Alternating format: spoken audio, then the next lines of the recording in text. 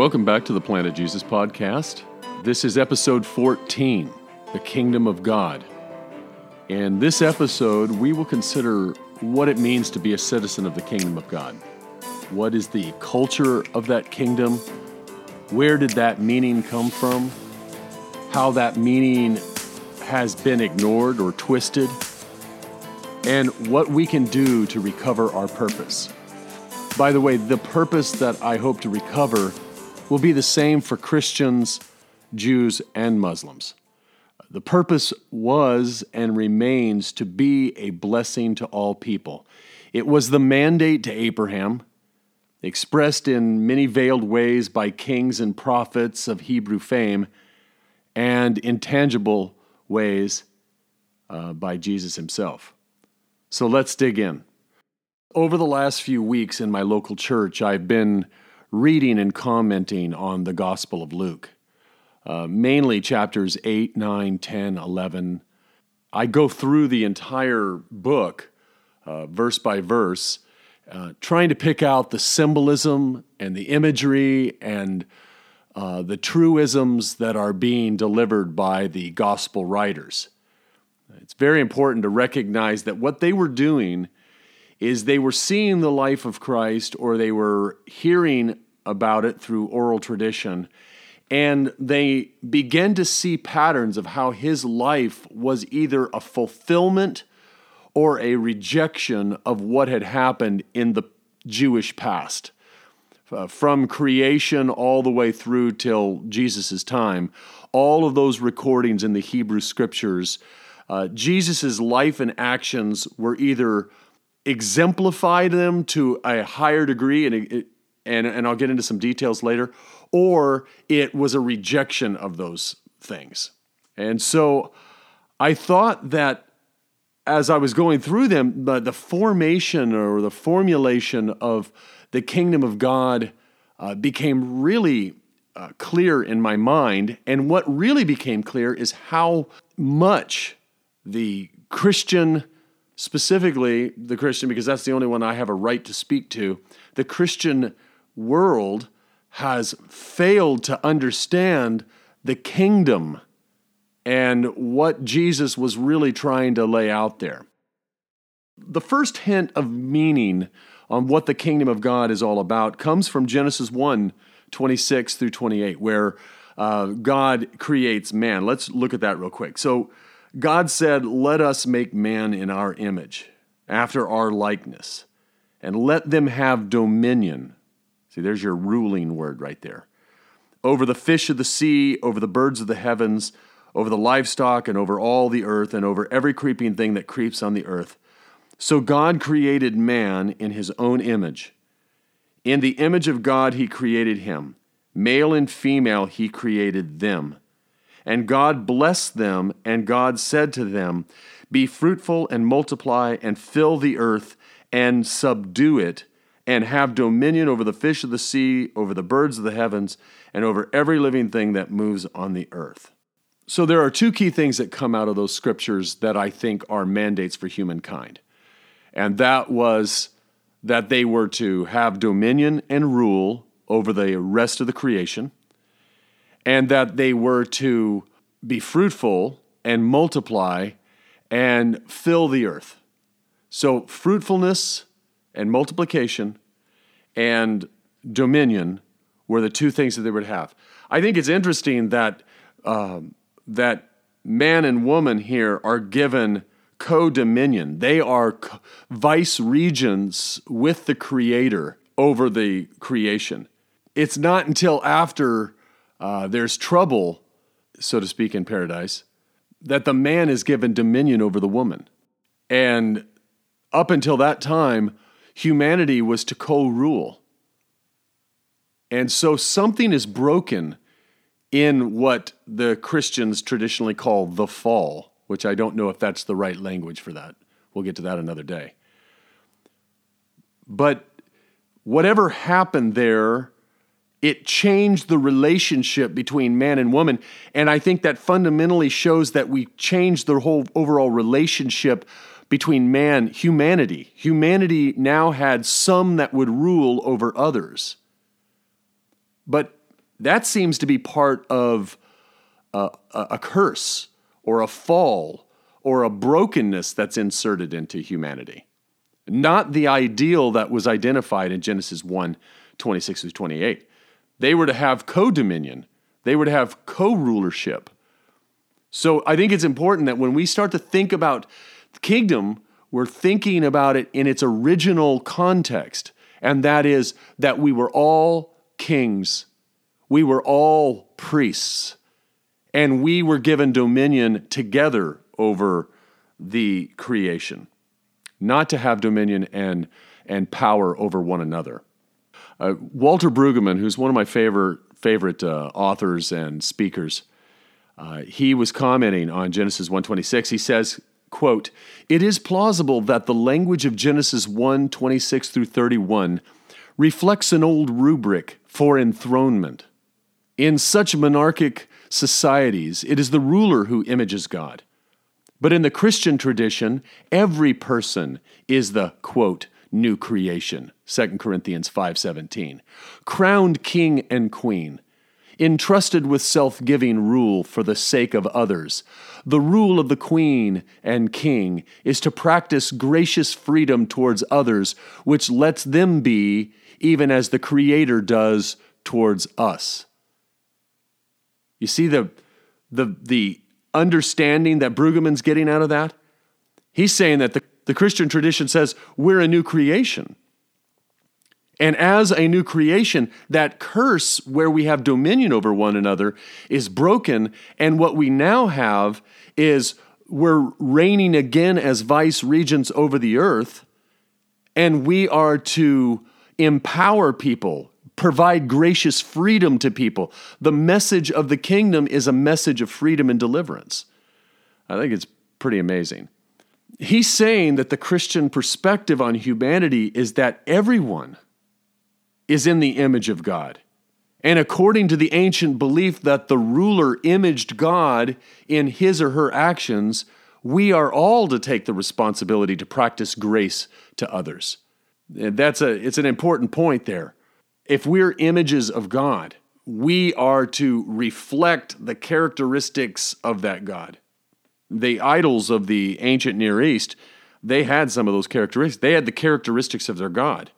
If they were a fertility god, they would be maybe many-breasted or whatever. They imaged what the God is. And so as we begin to see what God means by calling us his image in the earth, we're to reflect his character. And what is his character? To empower and to bless. And so our character is to empower and to bless. Look at that verse over there that Brueggemann quoted in 2 Corinthians 5, 17 through 21. Let's look at that real quick. "Therefore, if anyone is in Christ, he is a new creation. The old has passed away. Behold, the new has come." And I already referenced that. But let's read verse 18 down. "All this is from God, who through Christ reconciled us to himself and gave us the ministry of reconciliation. That is, in Christ, God was reconciling the world to himself, not counting their trespasses against them, and entrusting to us the message of reconciliation. Therefore, we are ambassadors for Christ." Notice that kingdom language there. A king sends an ambassador, a president sends an ambassador to a nation to come to terms, come to agreement. "Therefore, we are ambassadors for Christ, God making his appeal through us. And we implore you on behalf of Christ, be reconciled to God. For our sake, he made him to be sin who knew no sin, so that we might become the righteousness of God." It's a very powerful image there, that we are ambassadors in a new kingdom, in a new creation, and we're going through the world and we're calling on people to be reconciled to God. That sin and dis-ease and all of these things that have created enmity within the human family, which has created hierarchies, which have created power struggles, which has created empire, all of these things. It starts in the garden and it ends in empire, and it's all about the coercion and domination of people. Paul is the author of that book, 1 Corinthians. He's saying that through Jesus' actions, we are a new creation. But this time we're empowered with the idea of self-sacrifice and reconciliation, not driven by the selfish gene. This selfishness would be translated into actions for others. Actions not dissimilar, as I said, to a U.S. ambassador. A U.S. ambassador seeks to come to terms when there is a disagreement or a misunderstanding between the U.S. and another sovereign nation. These misunderstandings are often the result of cultural differences, acceptable normal behavior, interpretations of previous agreements. And that's what Jesus did for God. That's what the Christians as ambassadors are supposed to do. There was a mischaracterization of God going on, a misunderstanding, if you will. And that mischaracterization was that of an angry God, looking for a hammer to drop on his creation. It was a holdover from early man's fear of the elements and the cosmic forces, things that they had no control over. They imagined battles between the gods, thunder, lightning, wind, the sun. It doesn't take much imagination to translate poor crop yields to the gods are angry. But the message of Jesus and the message his disciples should claim is a message of love, forgiveness, and reconciliation, because that's what we received. That's what the message of Christ as an ambassador to this distant people. That's what he was trying to say. He says, you've mischaracterized God. You've misunderstood our agreement.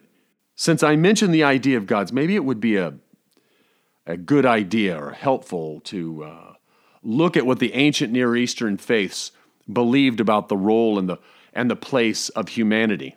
Because you have to get the concept of what ideas are really sticky things. They get into our mind and they don't let go.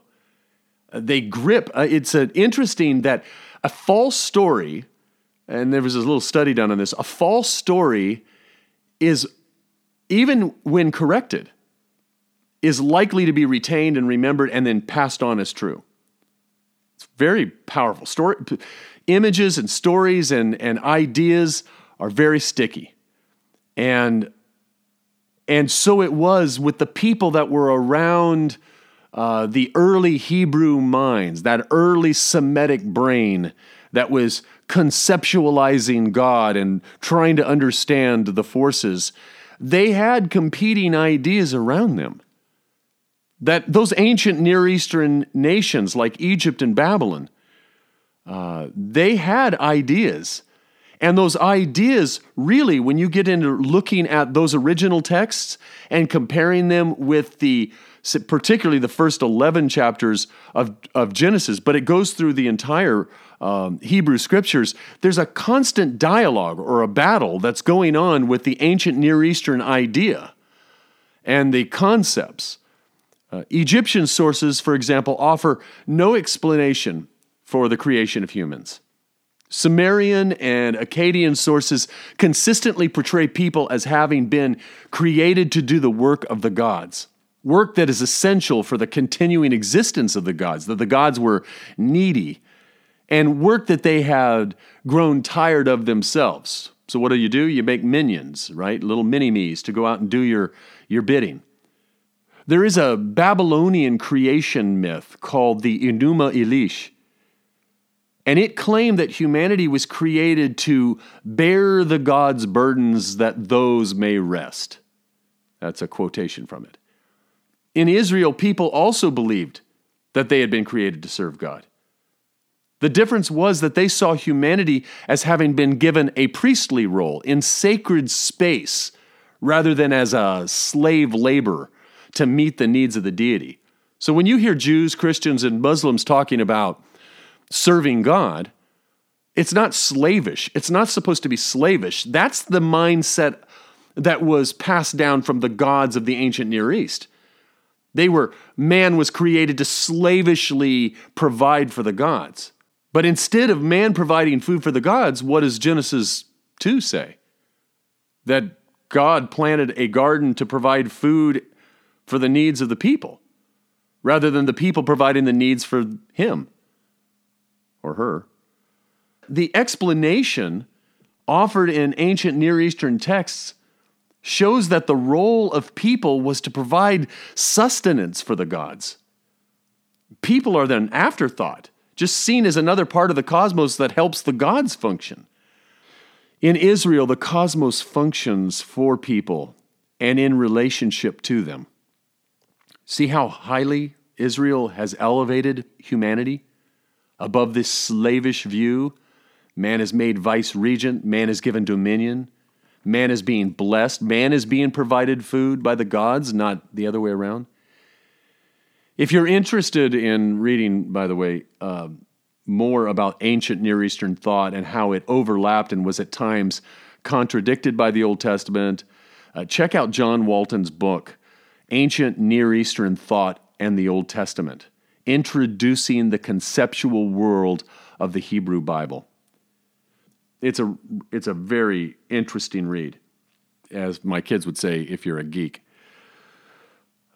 An understanding of what it means for people to be in the image of God in the ancient world can be enhanced by exploring other uses of the word image as well. For instance, in both Egypt and Mesopotamia, an idol contained the image of the deity. This allowed the image to possess the attributes of the deity. I was kind of mentioning that earlier. It functioned as a mediator of worship to the deity, and it served as the presence of the deity. This idea of the presence of the deity being in the image was then transferred to the image of the king. A king would take a new territory and he would put an image of himself there to communicate that you're under my control now, you're under my power now. Across the ancient world, the image of God did the work of God on the earth. But in the Israelite context, as portrayed in the Hebrew Bible, people are in the image of God in that they embody His qualities and do His work. They are symbols of His presence and act on His behalf as representatives. This is the Christian purpose, to reflect God's love to humanity and to others. So let's continue to look at a few biblical perspectives regarding humanity. In Genesis 9, 1 through 8, and chapter 10, let's look at those real quick. This is after the world was destroyed by a flood, and most of the ancient Near Eastern stories had very similar storylines as this, about a flood, a global flood or a regional flood. It's interesting from a Hebrew perspective to just look at this again and see that after, let's assume the story as it is, okay? Let's not quibble over whether it's a global flood or whatever it is. The idea is this: God is hitting the reset button, that He uncreates and He starts over again, right? Because if we went to Genesis 1, verses 1 and 2, we'd see that in the beginning God created the heaven and the earth. The earth was without form and void, and darkness was upon the face of the deep, right? So we're talking about cosmic primordial waters and chaos, and something was there and God formed something from it. And we can debate that later on if you want.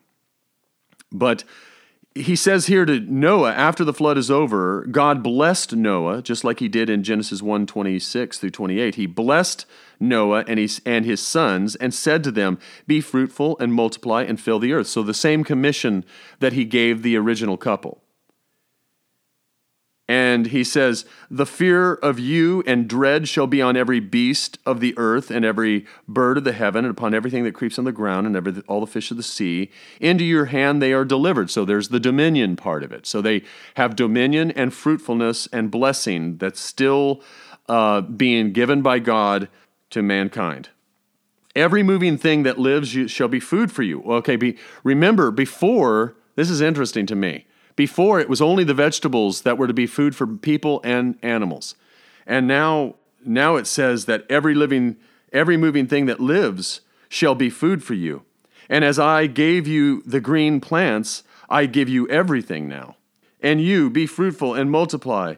teem on the earth and multiply in it. Then God said to Noah and to his sons, Behold, I establish my covenant with you and your offspring after you, and with every living creature that is with you, the birds, the livestock, and every beast of the field, as many as come out of the ark, and every beast of the earth. I have established my covenant.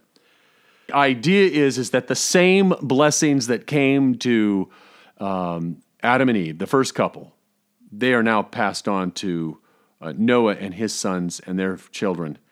And as they begin to be fruitful and multiply and fill the earth, you can see that right there at the 9th chapter. The next chapter, we broke it up into chapters, but it's chapter 10, and it's talking about the nations that descended from Noah.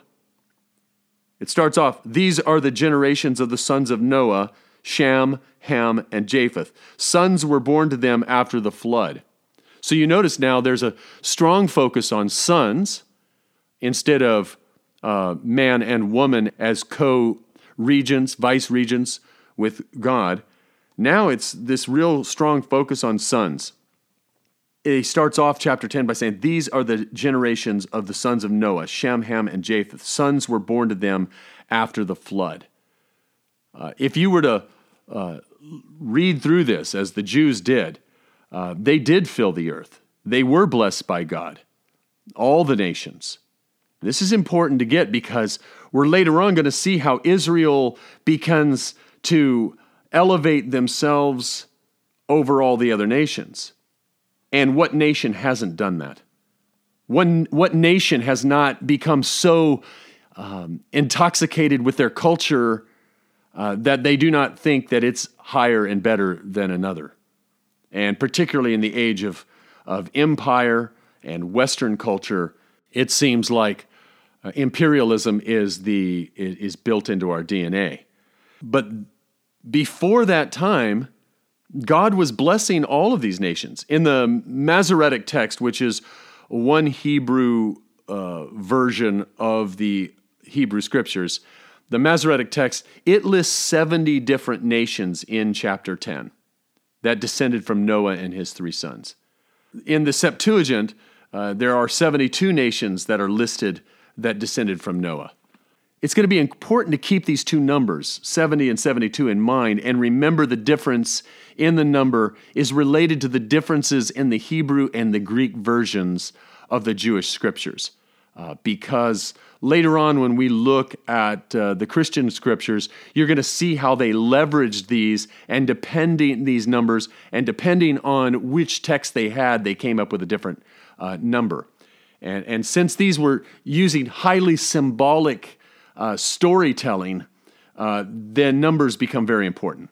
So in Genesis 11 and 12, that's following this chapter 10, where God is blessing all these 70 or 72 nations, we see that Abraham is highlighted and emphasized.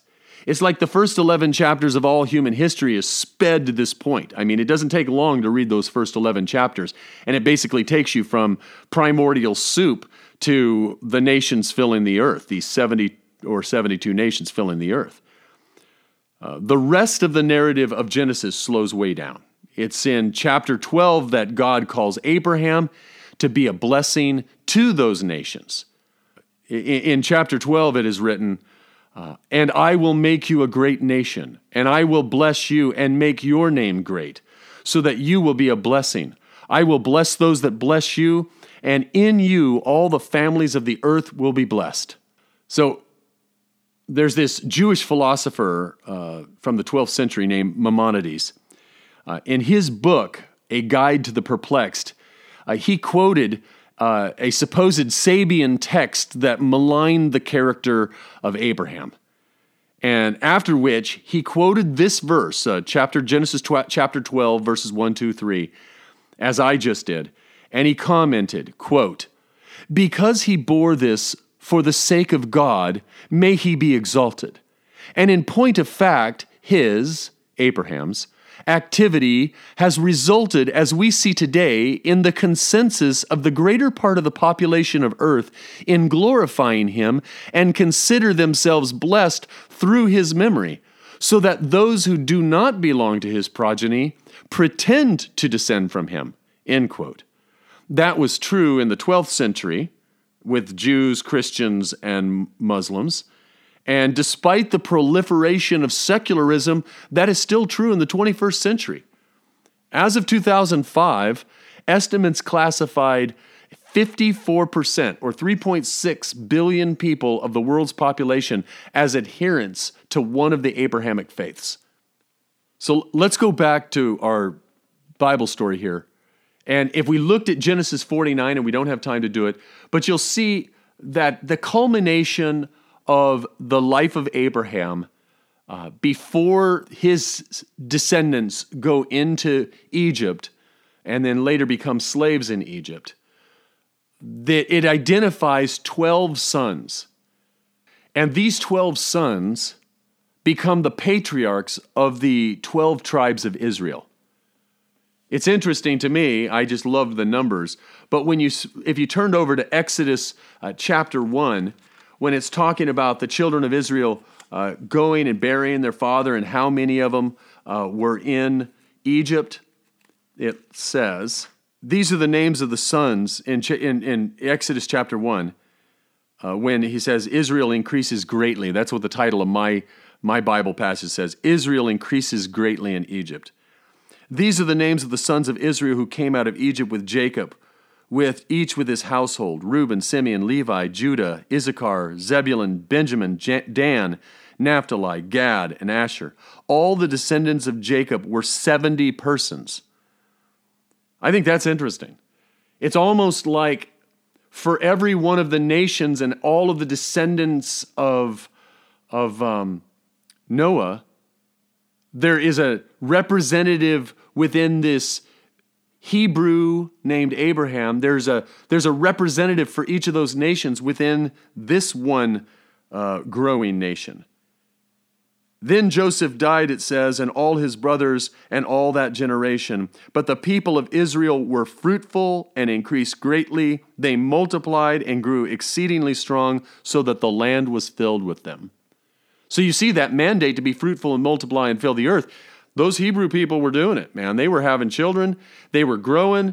They started out free, but empire wanted to take control. They became fearful.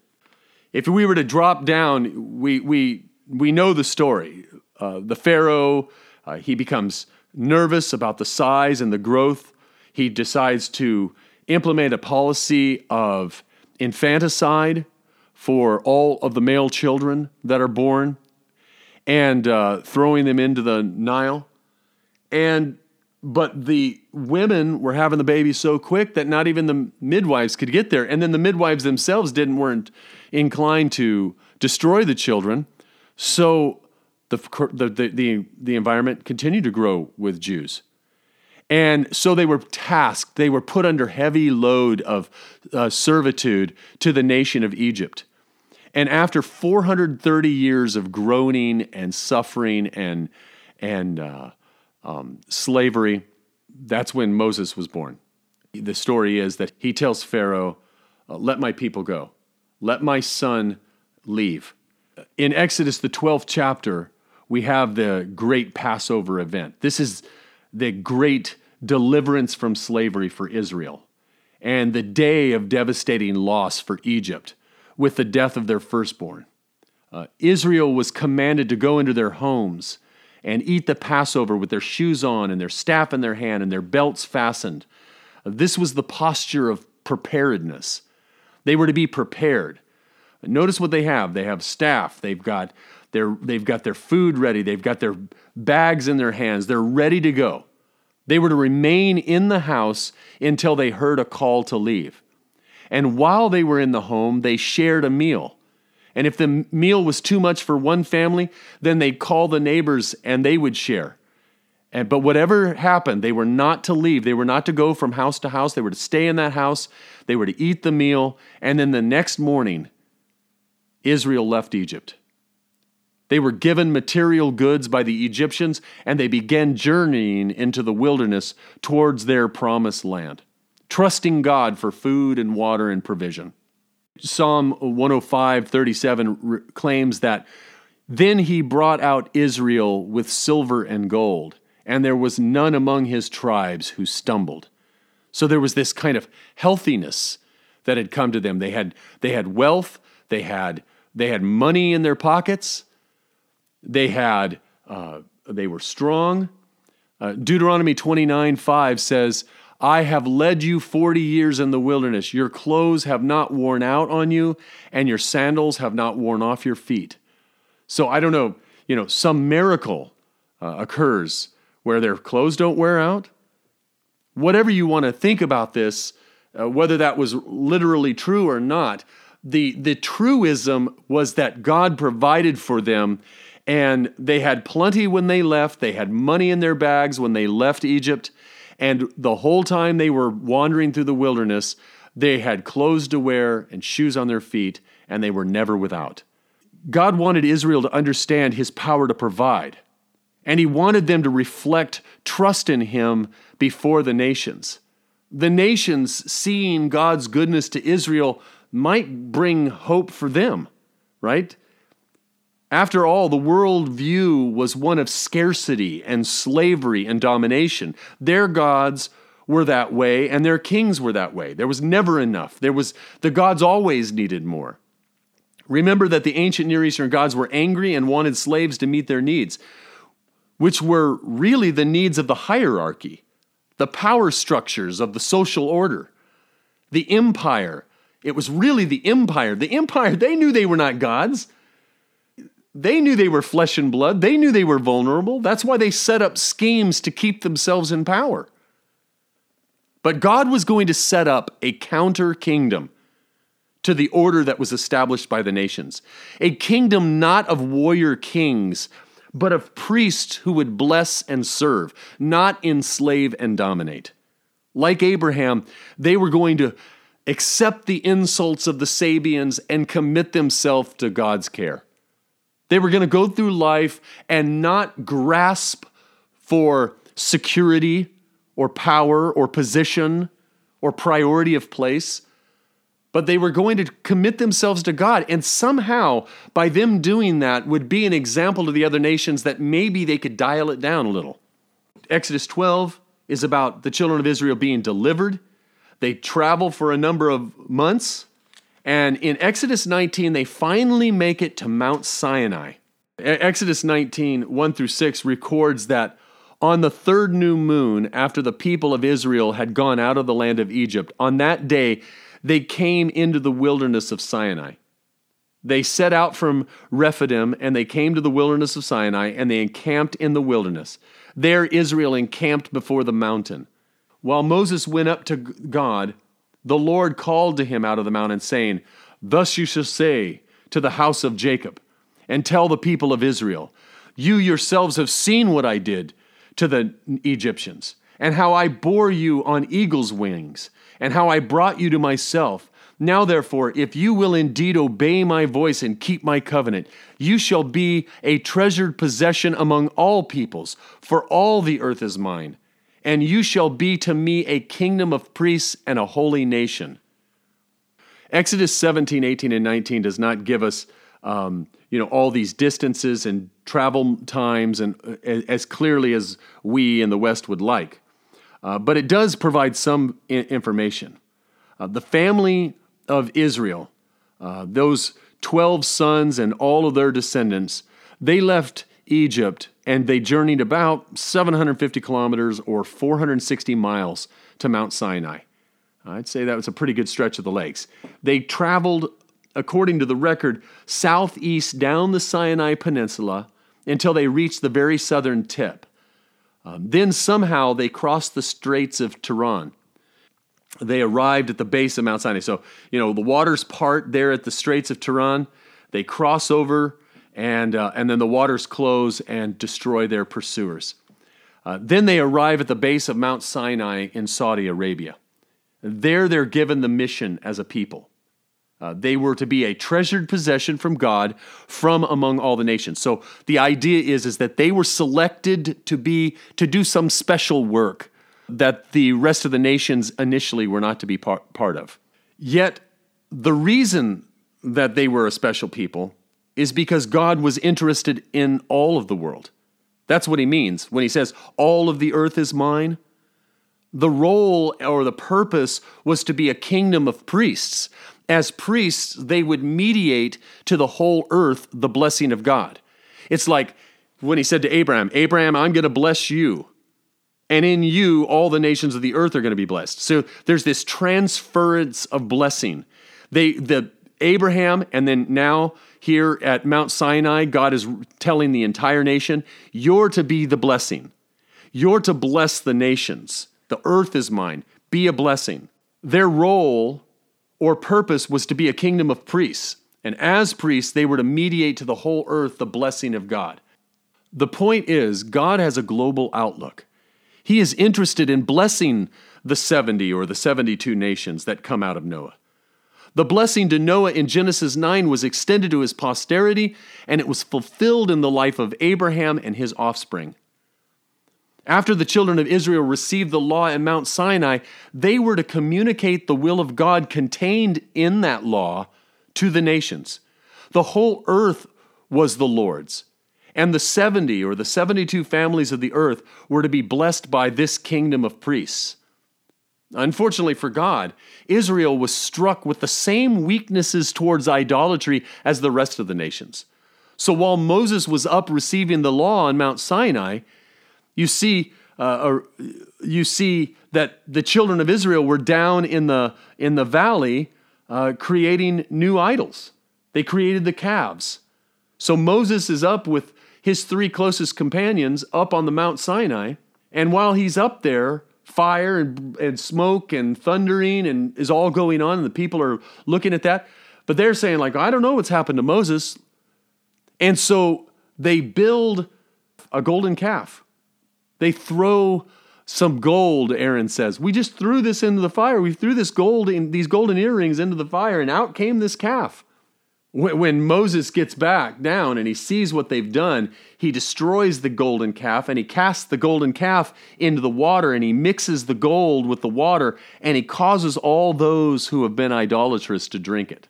In Numbers 11, verses 24 through 30, Moses calls 70 elders of the tribes of Israel to help him support the needs of the people. Because, it's Moses, when he's gone, they go crazy. So Moses calls 70 elders of the tribes of Israel to help support the needs of the people. It says that the spirit that was on Moses was then transferred to them. They were empowered to help. Moses claims that his hope was that all the people would be prophets. I bring this story of the 70 up because I think it anticipates not only the support Israel's tribal leaders were to provide for Israel's people, but each leader represented Israel to a particular nation. I think Jesus in his life and the calling of his disciples sees something similar. I think it anticipates when Jesus calls, later on we're going to see this, when Jesus calls the 12, when Jesus calls the 70, or in Luke's version, the 72, when he calls them to go out, it's to be a blessing to the nations. It's to go out and finally fulfill what Israel was not fulfilling. I've said a lot of words, so let's summarize what we know. God creates humankind and he elevates it to the level of vice-regent. Kings on earth, and not slaves like the creation stories of the competing ancient Near Eastern myths. We know that humankind took the command to have dominion and be fruitful seriously. We see the families of the earth emerge from the flood and divide into 70 or 72 nations. Then one man from a single family from the nations is called by God to be fruitful and multiply, despite his age and the barrenness of his wife, in order to bless the nations that he was separated from. His descendants are found in the tribes of Israel. But as stated by Maimonides, those who do not belong to his progeny pretend to descend from him. As mentioned before, the commission or purpose for Israel was to be a blessing to the nations. The nations are God's focus. He's not xenophobic. So let's spend a few minutes focusing on the Hebrew Scriptures and the concept of dominion. Psalm 8 is this kind of elevation of humankind, and that elevation is balanced with worship and acknowledgement of God. It's all about creation and humanity's role within that creation and God's role in relationship to mankind. O Lord, our Lord, how majestic is your name in all the earth. You have set your glory above the heavens. Out of the mouth of babes and infants, you have established strength because of your foes to still the enemy and the avenger. When I look at your heavens, the works of your fingers, the moon and the stars, which you have set in place, what is man that you are mindful of him, or the son of man that you care for him? Yet you made him a little lower than the heavenly beings, and you crowned him with glory and honor.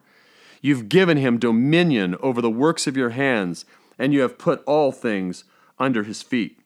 All sheep and oxen, and all the beasts of the field, and the birds of the heaven, and the fish of the sea, and whatsoever passes through the paths of the seas.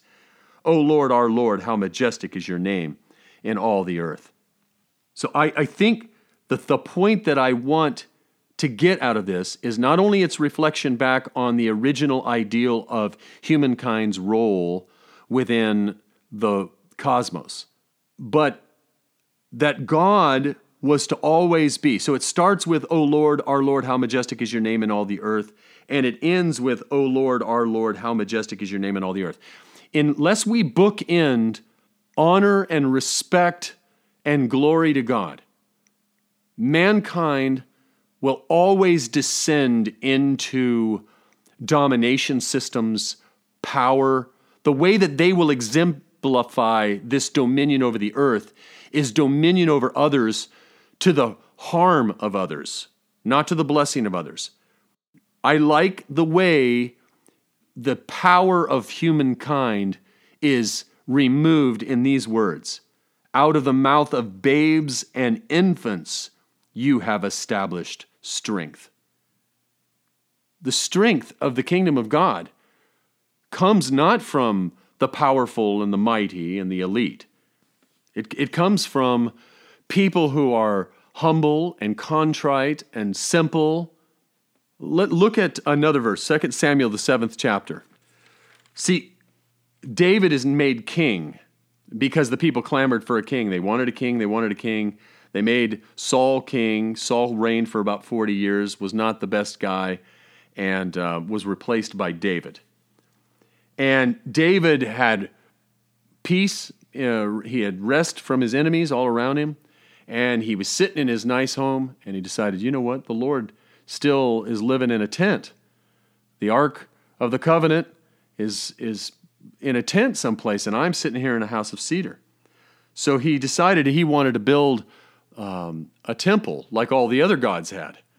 And Nathan the prophet, he asked him, and Nathan said, hey, yeah, I think that's a good idea. Go ahead and do it. But that night, God dealt with Nathan.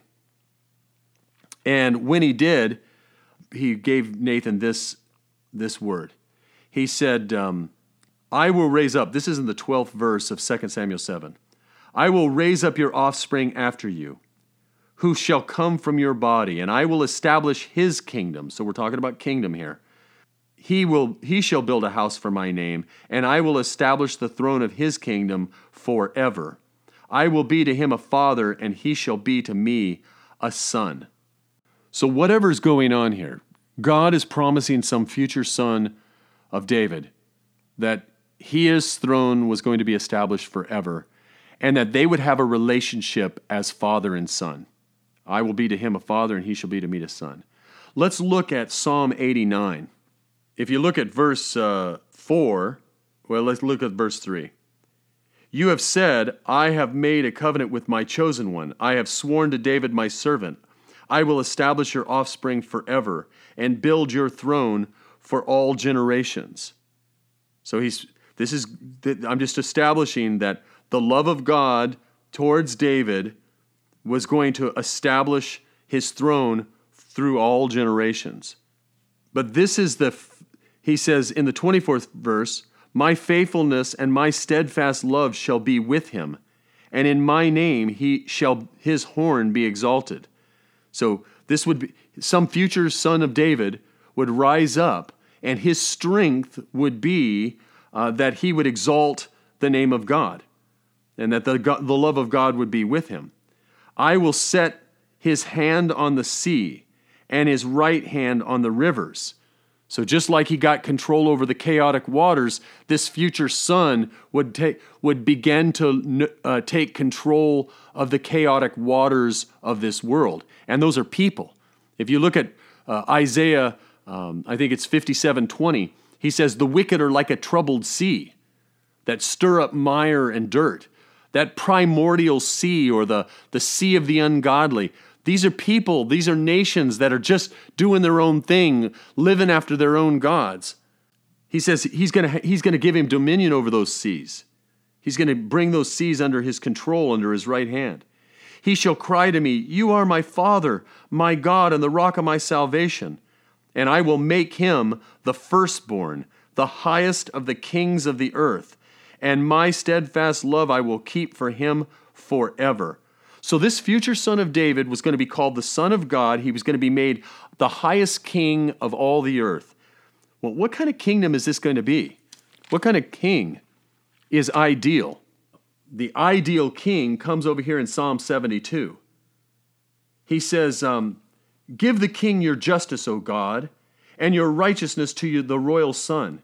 May he judge your people with righteousness and your people with justice. Let the mountains bear prosperity for the people and the hills in righteousness." But notice this. May he defend the cause of the poor of the people.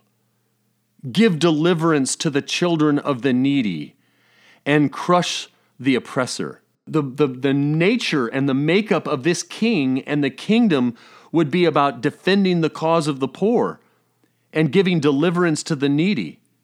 It says down here in the 12th verse, "For he delivers the needy when he calls, the poor and him who has no helper.